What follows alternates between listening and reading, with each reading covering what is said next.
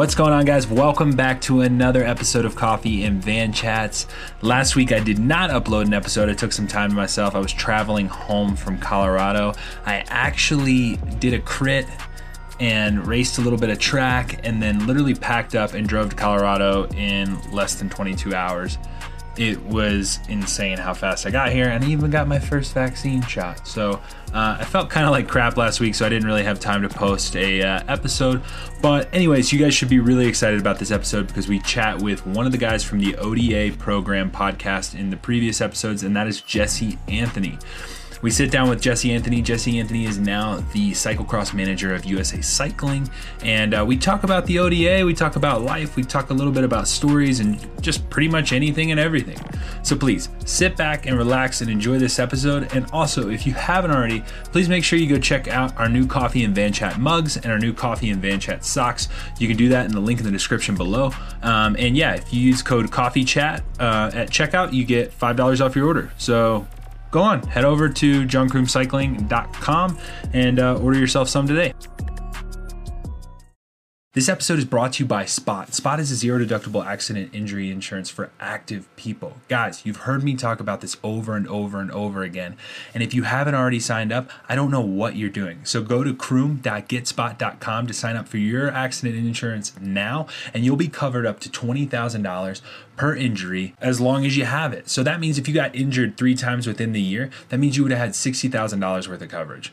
What are you waiting for? There's zero deductible, so go to croom.getspot.com. That's croom.getspot.com. And yeah, get your quote today.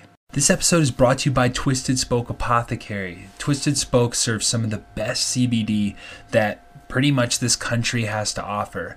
And it's made by cyclists. They even make cold brew with CBD in it and kombucha with CBD in it. So go check them out at twistedspokeapothecary.com. That's twistedspokeapothecary.com.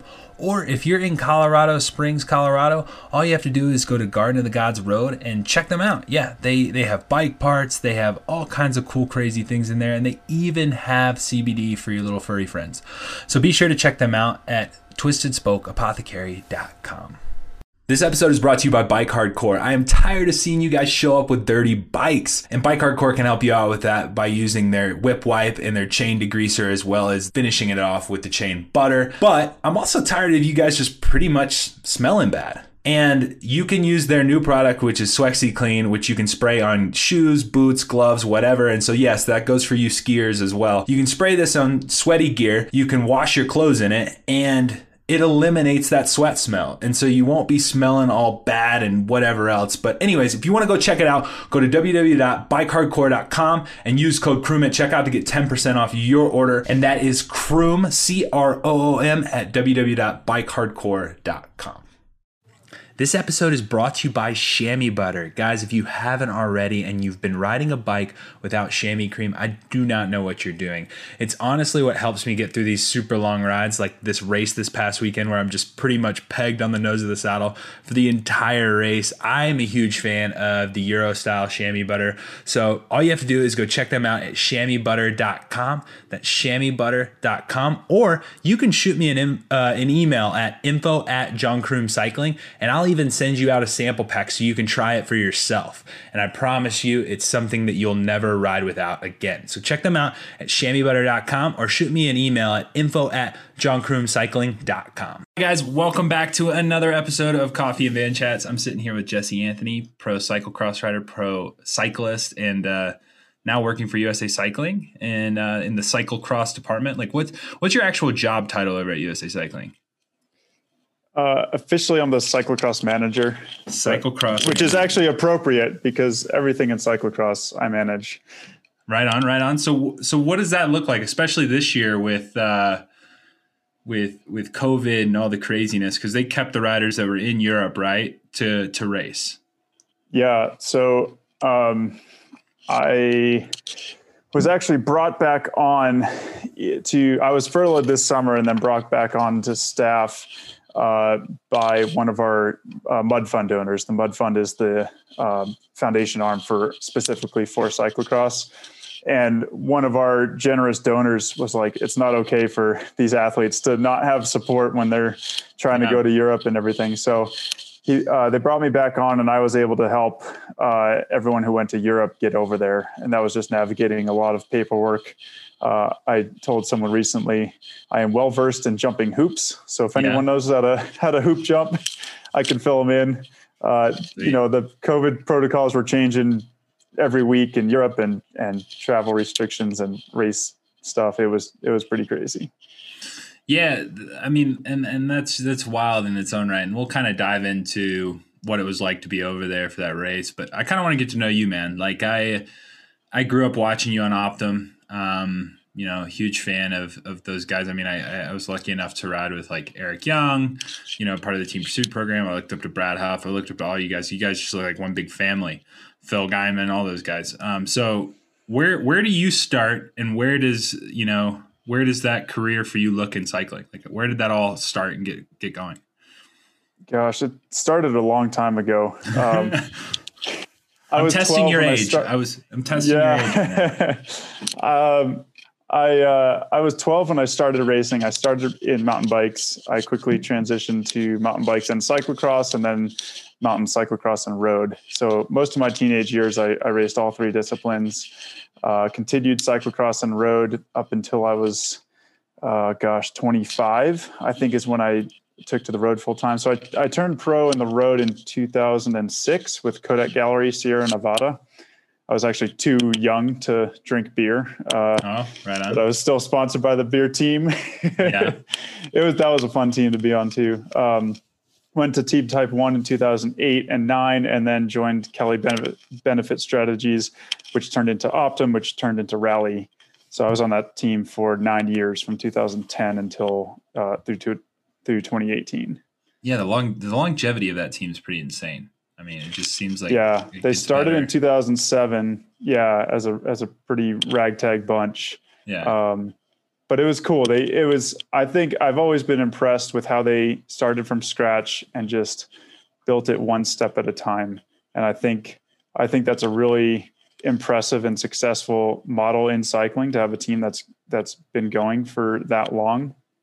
And, I think we can all learn from that. I definitely take the lessons I learned from being under that management of Charles Aaron, the owner, and Jonas Carney, who was the head director for the entire time I was there and still is.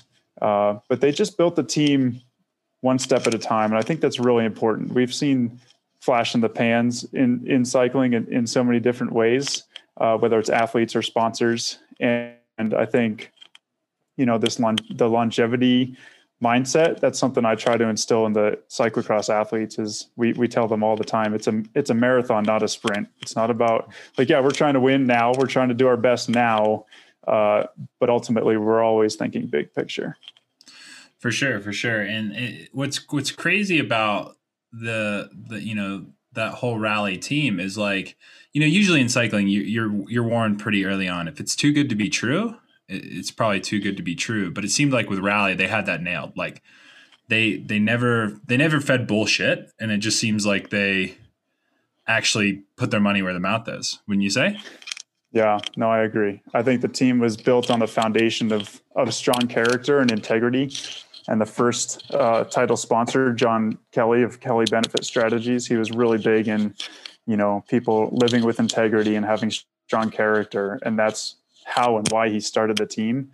And it just evolved from that. But it's always had that at the core. That and the team owner, Charles, I've seen a lot of stuff in cycling. I've been in the sport for a while, and I got to give him a lot of credit for he did everything he said he was going to do.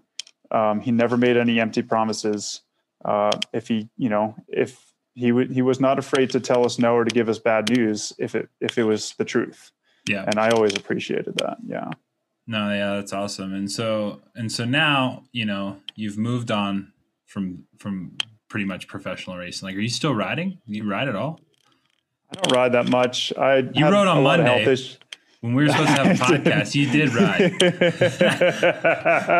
So yeah. You're killing me. I did. It was over 50 degrees. It's warm enough for me to go outside. Right on. Yes. I had a lot of health issues, which is why I actually stopped racing, and I haven't fully recovered. So I still like to ride when the weather's nice, but I don't usually feel very good when I exercise. So would you mind would you mind talking about some of those health issues, or is it a little bit personal, or what? Yeah, no, I had Epstein-Barr, so I got Okay. mono for the second time in 2018, and that's why I quit racing. But at the same time, I had some stomach issues, and I have a bit of a my liver isn't functioning great, so I just feel tired a lot, and I think a little bit of it is built up chronic fatigue from racing for so long.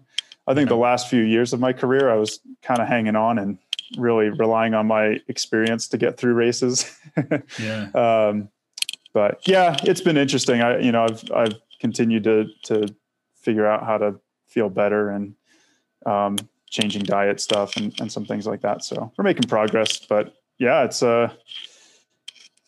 something that's, there's a lot of different factors, as you know, that go into being successful in this sport. And, in my opinion, I was successful or I don't know if I was successful, but I think I did well in my career. I didn't achieve what I set out to achieve. So by that definition, I might not have been successful. I don't know about that. Like what necessarily was your goal? Like what, like summed up in like a couple words? I wanted to win a world championship or win the Tour de France. Yeah. I know I was a kid, man, when I started. I didn't know what was what. Yeah. But that was all, I dream big and it's not to get too off track, but when people ask me, what would you tell your younger self, or what do I tell the young athletes? It's like, I wouldn't tell my younger self anything. I would just be like, you have to learn your lessons. You have to have that blind hope when you're young. Otherwise you're never going to invest as much. I don't care what you accomplish when you come out of this. Like maybe Matthew van der Poel is like happy with what he's accomplished, but I think most people will finish their sports careers, and this probably translates to business life and stuff too, but you finish and you're like, maybe I bet very few people accomplish exactly what they set out to. Like if you were trying to win the Tour de France and you won it, cool, but you didn't win it twice. Or if you won it 4 times, you didn't win it 5, what is enough? Enough is up to everyone's judgment. But I always think about that. Like, I'm glad I didn't know that I was going to have the career I did, because I probably wouldn't have pursued it, but I'm glad I did it. I don't regret a day that, I spent pursuing my dreams and pursuing my goals. But at the end, I look back and I was like, well, it wasn't what I thought it was going to be, but it was pretty cool. Yeah, for sure. Cause that was going to lead me into my next question was like, what would you tell your younger self, in theory, a little bit, but now that I have that answer, it's like, kind of leads into my next question of like, the matter of like regretting things, but at the same time, like, do you wish you could have gone back and done something different, or like with your health or, training? Cause like, we hear, dude, I went down a deep, dark rabbit hole of training, and how it is, like with diets and whatever else, you're drinking soda water before bed and you do a 5-hour ride and that's all you eat. And like, it's bad. It can get nasty. So like, do you think you would do anything different in that sense? Or is it like, hey, I learned from that? No, same answer. Like, what you gotta take the risks, and you gotta try what you think about trying at that point. Yeah. And, I don't even know if I went back with what I know now. I don't know if I could have done anything differently. Yeah. Like my career took a big turn when I got mono the first time in 2009. I was riding for Team Type 1. In 2008, I was injured basically twice. I broke my wrist in July. Before that, I had tendonitis in the spring, so I had a pretty short season. The team took me back in 2009, and I was like, all right, I'm back. I'm healthy. I'm going to, light the world on fire. I showed up to training camp in February, just crushing it, super rookie move. I was 24 and, I wasn't a rookie anymore, so I might not have that excuse, but, we went to, I didn't make the Tour of California team, which was always chosen at training camp back then, cause the tour was in February. So I went to Asia. I did the, Singapore crit. We went to Malaysia and then did the Tour of Taiwan. And I got really sick after the Tour of Taiwan. I won the KOM jersey there. Wow. Got really sick afterward. and had mono that year. So basically that took me out the entire season of 2009. And looking back, I was like, man, my U23 years, thinking about who I was racing against and, you know, what was going on in the sport back then. And then like the results I got, I was like, wow, that's actually, I'm pretty impressed. It's pretty cool what I did when I was younger. It was kind of masked by a few different things, and things were a lot different in the development structure and in the sport overall back then. But, you know, moving on, that progression kind of stopped after I got really sick that first time. Yeah. Well, and so, you know, you might not tell yourself something different, but would you, like, you know, juniors or youth, like, you know, especially like battling an injury, you know, we've had Ellen Noble on the podcast who has dealt with her fair share of sickness. Like mentally, like, how do you go about that? Did you handle it well? Do you feel like you handled it well? Or, cause I mean, I've broken a collarbone and I've always thought I would handle it well. I did not handle it well. Like, you know, my diet went off the rails. Like, I just tried to get on the bike too soon. There's so many things that I just didn't handle well. I just thought, oh yeah, it's 12 weeks. I can get over it. 12 weeks is a long time. So yeah. You got any advice there? Like, I mean, for the youth that are listening to this podcast that are thinking like, or that might be injured, you know? Yeah. Well, you definitely have to think big picture, and it's important to take care of your body. You're asking your body to do a lot, and I don't care if it's a broken collarbone or, you know, a sprained ankle or whatever, like those things all matter and they all add up. Our whole bodies are connected, and it's important to take care of yourself. It's so important to think big picture. When you're 17 or 22 or even 30, it's sometimes hard to be patient. But with injuries and stuff, you really do have to be patient. Yeah. So now moving on, you know, I mean, I guess that was somewhat uplifting and somewhat sad all at the same time, talking about sickness, but what are you doing now, man? I didn't really know who you were, but I have a buddy in town, Dan Crespo, who pretty much one day quit cycling, like just done. Like, yeah, pretty much done. Didn't want to say he just quit. Like, he just like, you know what? I don't want to do this anymore. Has a dirt bike, and he's like, yeah, man, I go out with Jesse Anthony and we just shred dirt bikes all day. And then I heard, you know, because I have a buddy here in town who also takes photos, Tristan, said he was out there and you guys are just ripping it. Like you, Luke Keough. So tell me a little bit about that, how you got all into that. And yeah, where does that stem from? Yeah, that's funny. I actually wanted to ride dirt bikes since before I wanted to ride bicycles. When I was a little kid, I thought they were the coolest thing. But that wasn't in the cards for me. So my brother and I went to bicycles, and I had a dirt bike when I was like 27 or something. No, 23. And probably not the best idea when you're racing bikes full time to for sure get into a sport like that. So a really wise mentor of mine told me, wait till you retire and then you can ride all the dirt bikes you want. Yeah. And I was like, okay, fair enough. So as soon as I retired, got a dirt bike, and I absolutely love it. It's something I wanted to do my whole life. I follow the sport. I watch all the races. I'm kind of a super fan in the dirt bike world. So Danny Pate, who I was teammates with on Rally the last year or two, he's ridden for a long time. So he helped me. He's like he's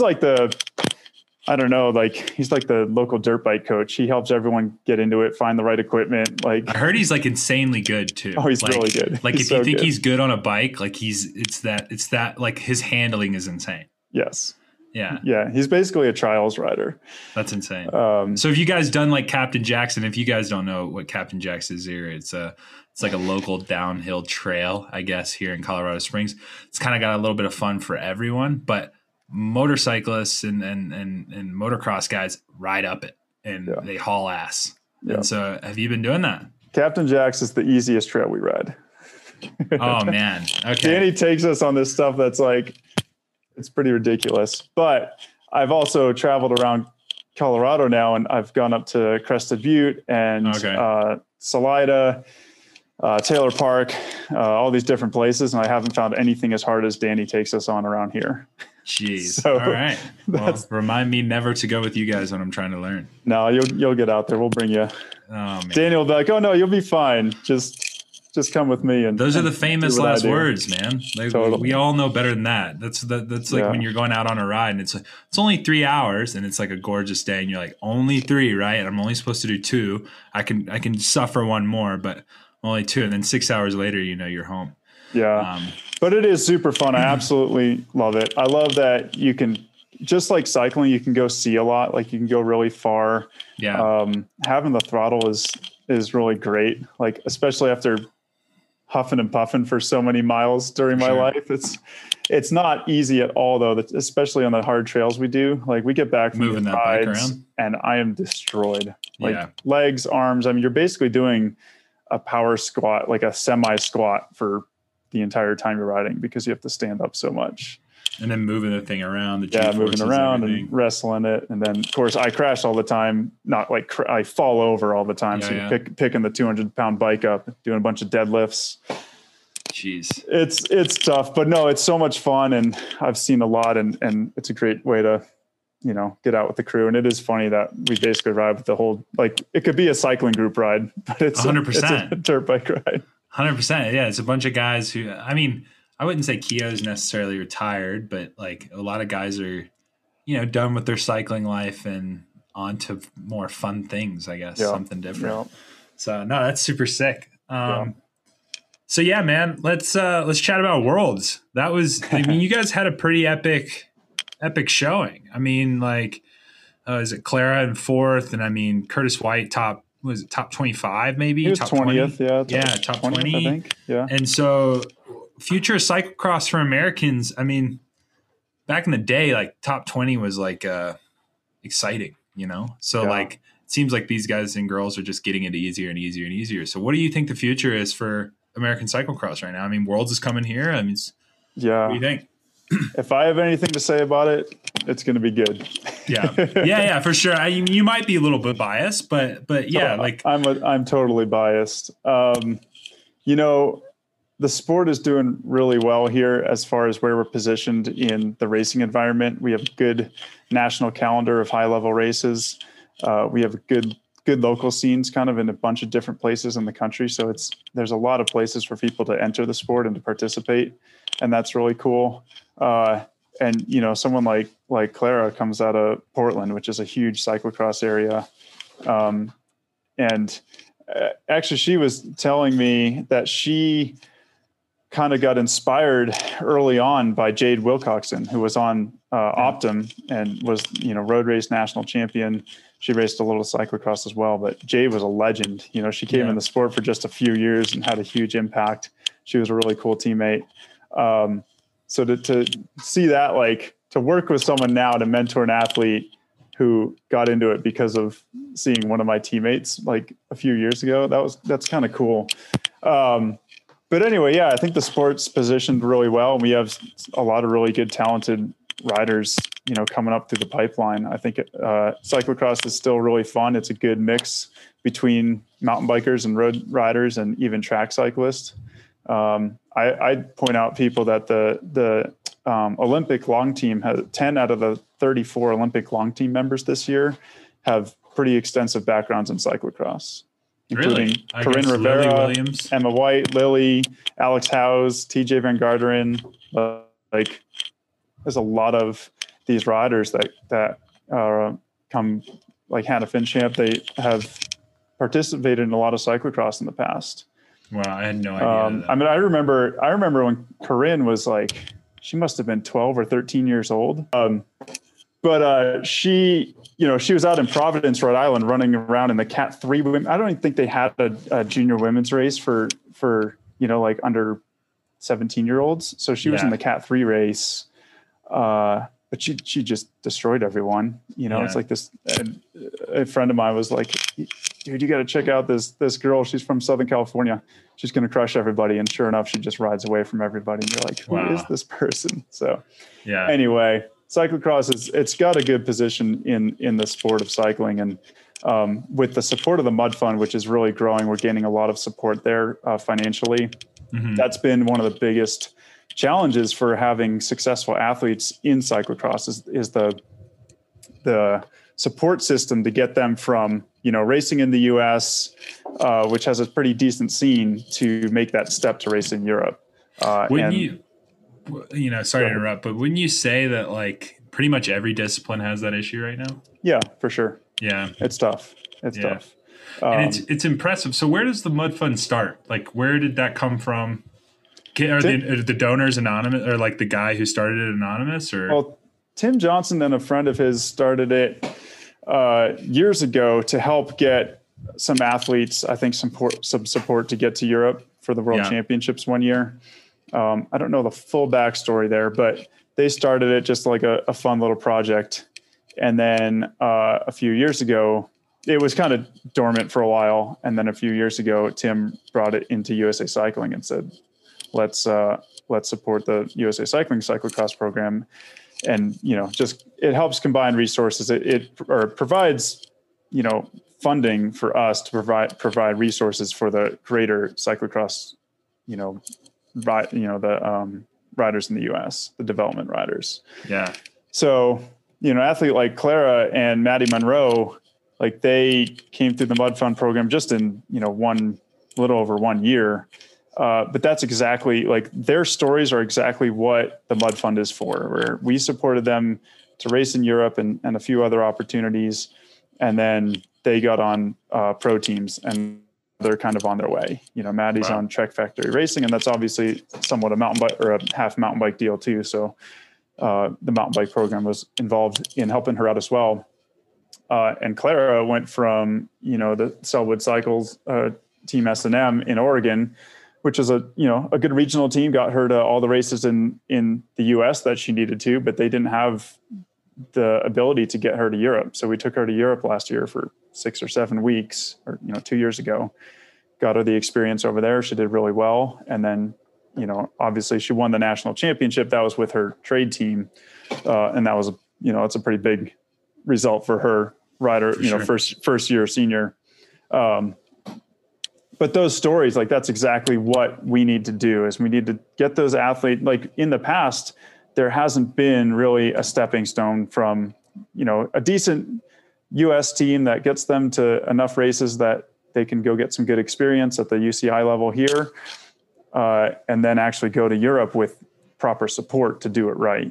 And that's the thing, is cyclocross, once you get up to the high level of cyclocross, it is really support intensive. It's, you have to have really good equipment. You have to have people managing it. You have to have this, really strong support system to have a chance to do it right in Europe. For sure, because you're essentially just trashing bikes. Yeah. And then pretty much going in laps, trashing the bike over and over and over again, and weekend to weekend. And adjusting tire pressure. And there's just so many little things that go into the team aspect of supporting a rider over there, that you really need to have good, experienced people who know what they're doing. And that's where we can come in and provide that experience, provide that support, and make sure that the only thing that Clara or Maddie or Andrew Strohmeyer or Gage Hecht have to worry about is like the racing part, which is already hard enough. It's very hard. Yeah. I mean, coming from a guy who's been to World Cups and just on the track side of things. So I definitely understand.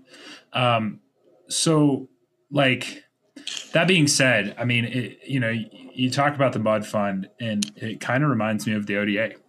I mean, in its own weird way. And I mean, there's a bit of a tuition or whatever you would like to say. And I've even already said this. I don't like the word scholarship. I think because scholarship sounds like it's based on results and not based on what it's set out to be. I think I like the word grant more, like it's meant for the kid in need. And I've been arguing that on the internet. I've been like the internet warrior for the ODA after we did our podcast. I was highly against it after our podcast, and now I'm in the middle. I still got to see it be implemented, but it changed my opinion completely. Like, but this kind of sounds like the Mud Fund in its own right. Like, I mean, 3 years ago, I would never have put money on Clara to get 4th at Worlds in 2021. It's almost like I would have won a lot of money if I would have done that, and if I would have put money into Bitcoin like 3 years ago, right? But yeah, it kind of sounds like that, where it's like you guys like see this talent because of your experience. Like I'm literally listening to this, and it almost makes me want to duplicate like 5 of you because we need a Jesse Anthony at BMX. We need a Jesse Anthony at track. We need a Jesse Anthony at mountain bike. We need a Jesse Anthony on the road. And we have you at cyclocross, And so where I wonder. Well, we have me maybe not everywhere now. We're down a few staff after COVID because of the furlough, right? Well, COVID's been hard for us as an organization. For sure. But normally there's been a mountain bike director. We have a track coach right now. He does have a world champion team there. Well, yeah, but I'm a part of the track program. Yeah. So he was never so I never had the pleasure of working with Gary. Yeah. He was the women's coach, but you're expecting Gary to coach the women world championship level team and then prep 3 guys to get ready for the long list, Yeah. That's heavy. That's intensive, especially from a team pursuit perspective where everything's aero, everything's, in line, everything's meticulous. You're not just saying, hey, go out and race. You have to line them up a certain way. Yeah. And then you're dealing with injuries and whatever else. And so, I guess more or less the Mud Fund sounds like an amazing thing. Well, and you got to remember the Mud Fund is just it's just a what's the word? It's just a part. Excuse me, I'm drawing a blank, but it's just a part of the USA Cycling Foundation. Yeah. So the Mud Fund is a fundraising arm, and for sure it's a group of main donors contribute to the Mud Fund. Then we do fundraisers where the community gets involved, and our community support is amazing. Every time we do a fundraiser for the Mud Fund, we did one around Worlds this year. We did one late December. We did one around Worlds last year. People step up. It's amazing to see the support that comes into these programs because they get it. And money, we might hate it, but money is really important. No, for sure. And this sport is expensive, and almost everything comes down to money and funding. If you gave me $2 million, I could show you something really impressive in 5 years. For sure. And we would all say that, right? We would all want $2 million. And that's where I think it's so funny with this whole ODA thing, where it's well, they should just get sponsors. And it's well, what the fuck you think they do? They just fall out of the sky? If I could get 50 grand sponsorship just because it's that easy, I'd do it. I'd pay for all those kids to do it. Yeah. You know what I mean? And so. Well, and this is the thing is we do have amazing donors. We have a whole list of foundation donors, and the Mud Fund, like I said, is just one part of it. There's the whole foundation that supports all the other, or all sports, including cyclocross a little bit. And then we have the money from the Olympic Committee, which, is obviously substantial as well. But it's interesting in these conversations. I think about our foundation donors and I wonder what they think. And I hope they don't see most of the conversations because I think they're incredibly underappreciated. Without our foundation donors, I don't know what I can disclose and can't. I don't want to say something I shouldn't, but for sure, they make the world go round for us, for sure. You and me and everyone in this, that are trying to perform in cycling. For sure. And it's I've dealt with my fair share of the internet where it's it's like I said on the podcast last time with Rob, it's just dude, don't open the internet. It doesn't matter. He could take 50 grand out of his paycheck and just divvy it up. And they would still be oh, he makes so much money that he can even do that. And he can donate. He makes too much money. Yeah. And that's an argument. But at the same time, to me, it's well, he did just donate. And so that means he's bought in.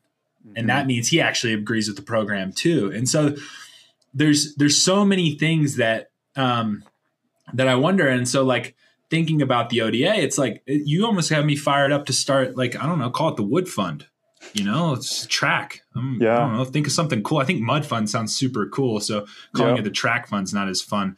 But anyways, like I said, before we got off into a tangent, it sounds like the ODA and in its own weird way.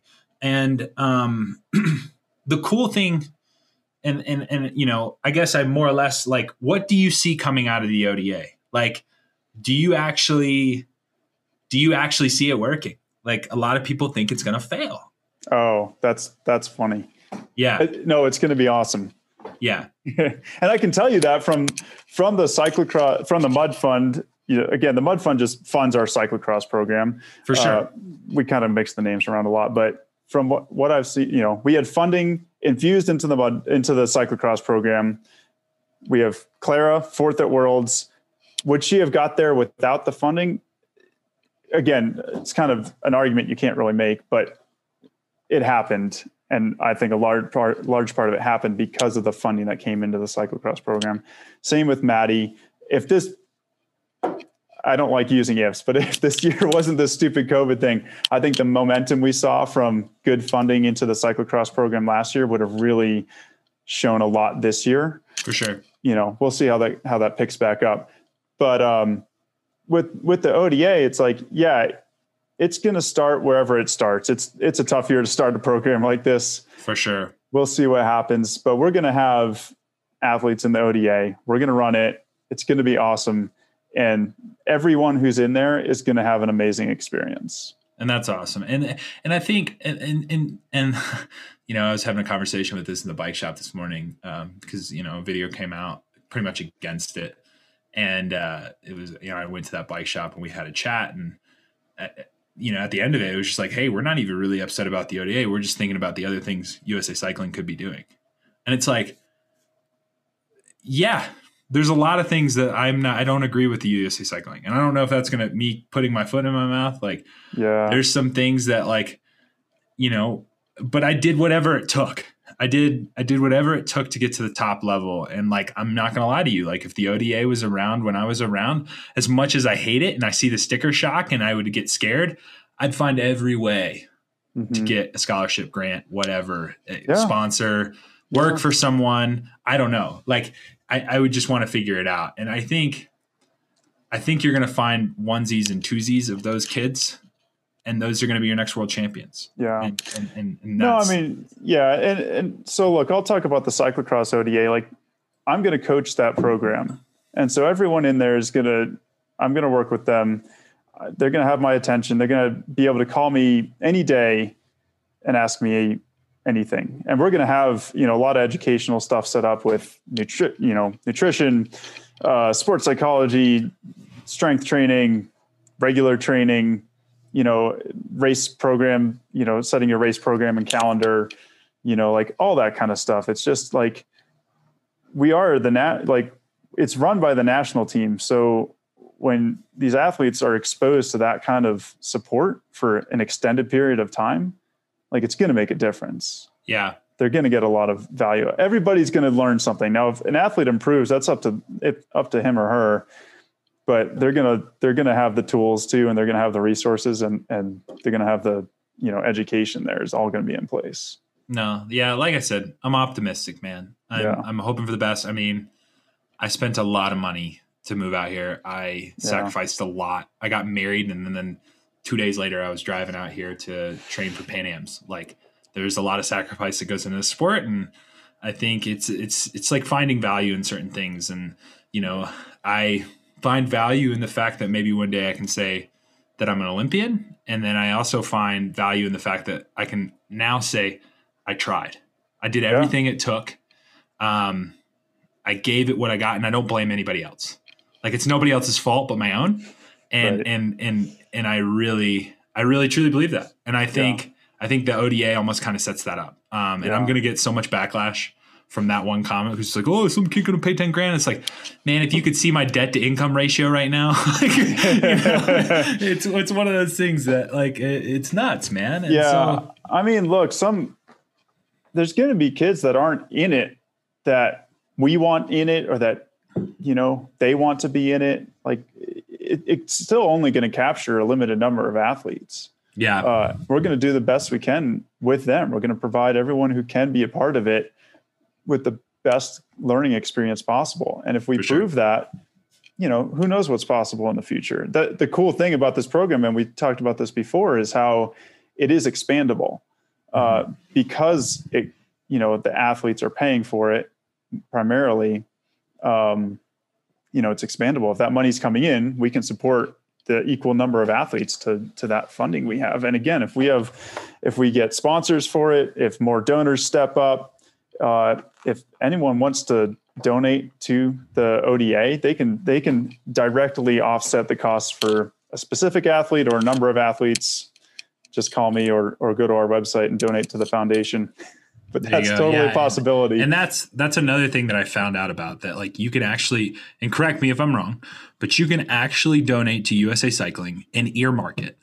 Mm-hmm. So you can say what you want that to go to. So even if they wrote a check and they were like, hey, I want this to be the Madison guys' salary, like essentially, hopefully the Madison guys will get a phone call. So there is literally Olympic level athletes on the long list right now that aren't getting paid. And if I could do something about the cost of the ODA, I would. If someone is out there and can and wants to, they can do that. They can go to our foundation website. There's a link to donate to the ODA scholarship fund. They can fund the whole program right now. Yeah. And that would be amazing. If this podcast did that, I'd be freaking stoked, because I didn't know that many people listened to it to where I had that kind of listener.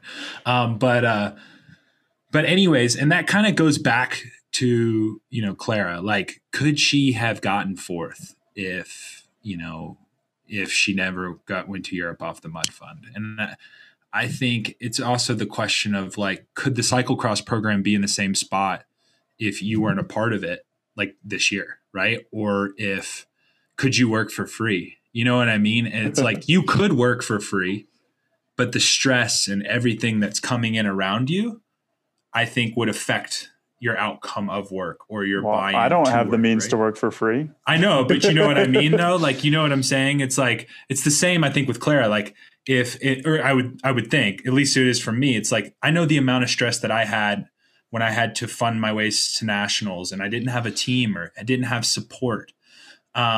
It's little things that could be big things, but they're little minutia things that do affect your race, do affect your outcome. And so I do think that I don't like ifs either, but I think if you guys weren't there to support, we might be looking at a different result sheet personally. And that's just my opinion.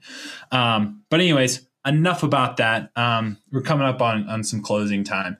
I got one question for you, which I don't know if you've heard my question. I don't know if I even told you about it, but we ask this question to everybody that comes on the podcast. If you could have a cup of coffee with one person, dead or alive, who would that person be? And how would you take your coffee? Oh, I know it's a heavy one, man. It's a heavy one. Yeah. I'd have to sit down with Jesus. Yeah. Yeah. All right. I'd take my coffee black, of course. Why Jesus? Who else? I don't know, man. Like, I was like, cause we were actually having this conversation the other night.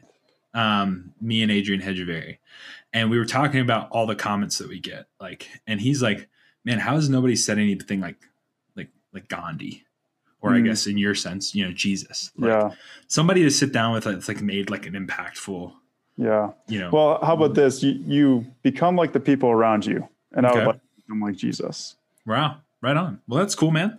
Yeah. But yeah, so how would you take your coffee? Would you drink coffee? Oh man. So I love coffee. I've been a self-declared coffee snob for a long time. This naturopathic doctor I went to recently told me to stop drinking coffee. Dude, I'm supposed to send you a bag. I literally have a bag for you here. Can you drink it? Don't send it. No, don't send it. Oh man. Yeah, I was definitely going to send you one. Like, I was going to try to get you on before the podcast because I felt so bad about Monday. No, I appreciate that. Don't send it, but I do love coffee. So I have a little espresso machine. I like to make little, cappuccinos or so macchiatos. Now it's just going to collect like dust. I'll invite friends over to have coffee when that's fashionable again. Right on, man. Well, that's cool, dude. Like I said, I looked up to you guys, watching you guys race when I was a little Cat 4, nice. Way back in the day, like 6-7 years ago. And to have you on the podcast, chat with you now, it's super cool. Thanks, man. You're doing great things. And I only see it going up from here. So keep it up. Other than that, guys, if you guys want to check out the Mud Fund or check out USA Cycling ODA, you want to donate to any of those things, I'm going to put the link in the description below. Put Jesse Anthony's social media down below as well if you want to go check that out. Shoot him any questions, any messages. Yes. So here's the thing. If you have a complaint or something, send me an email or contact me on social media. I would love to talk to you about it. Well, there you go. So you can send him complaints. Try not to be too mean. Well, yeah, don't be mean. Just let's talk. Like, well, John, when you messaged me first, I really appreciated that. You were like, I just want to let's have a conversation about this. And I actually laughed because you're like, at the time I didn't know that so many people had a problem with the ODA. Yeah. And I had been in deep working on it for months, like planning how it's going to be awesome and help all these athletes achieve what they're trying to achieve. And then you were like, oh, we need to have people discuss this. And I was like, there's someone that doesn't believe in rider development. Like, what is going on? I mean, it got nuts. Like, and that was the thing that I got scared of when I put that thing out there. Was I was worried that essentially I was just going to get a bunch of people that were bashing it. And like, look, I will say it again. I did not like it. I did not like it. I read the article. I thought it was stupid. I came close to texting. I'm not going to waste Jim Miller's time, but I came close to texting Jim Miller and I was like, so if I give you 10 grand, can I actually go to a race now? Like literally. And it was out of anger and it was stupid. Yeah. And I didn't really look, I'll be honest too. I didn't even go to the actual site. I just read the article. I didn't even look at the program. So what the program said, I didn't read any of it. I heard $10,500. I didn't know what semester meant. I didn't know what any of it meant. Yeah. And I'll be honest to you now. Like I haven't even really gone to the ODA webpage now. So the fact is, and I wonder how many people are bashing that program and have done the same thing I haven't done. Yeah. Well, that's cool. You can admit it. I appreciate that. And it's sad that Fred let so many people down because you seem like a cool guy and a rational guy. I don't think you would have thought that if Fred's article wasn't so poorly communicated about what the ODA is. And that's partly on us. We need to communicate more about this. It's media too, man. It's clickbait. I mean, like it's. No, I'm not a fan. Yeah, but that's what it is. I mean, that unfortunately, that's the internet now, right? So it's like, what's the UAE kid, or the kid that went to UAE from like Sunweb, where it was just like big transfer, and they try to suck you in, and that's all it is. It's clicks, clicks, clicks. But seriously, I do love talking to people. Every time I talk to a parent, an athlete, a coach about this program, it's really fun. And I know so much about it that I don't know how to talk about it. Like, I don't know how to say everything at once, but when people start asking questions, I can usually answer them. And that's really fun because that's all that matters. It makes us think through it. And then it helps them understand, like everyone's going to have different questions about it. Someone might actually ask about the cost. Someone might ask about the race program. I spoke with a young rider today who was thinking about applying for the mountain bike and the cyclocross program. And he was asking about the educational parts, like, well, strength and conditioning, I've been reading about that. What are we going to do for that kind of stuff? And is there any age cap on it? Yeah. So it's UCI ages 17 to 22 for most of the programs. For track, it's down to 15 years for BMX, it's 15 years and older or up to 22. So. Well, cool. But yeah, guys, like I said, bug Jesse. He's a super cool guy. He responded really quick to me. So I'm here for the people. Yeah, he's here for the people. That's his job. He's here for the people. So go bug him, go talk to him. And even if you just want to say hey and tell him how good your coffee tastes that he can't drink, let him know.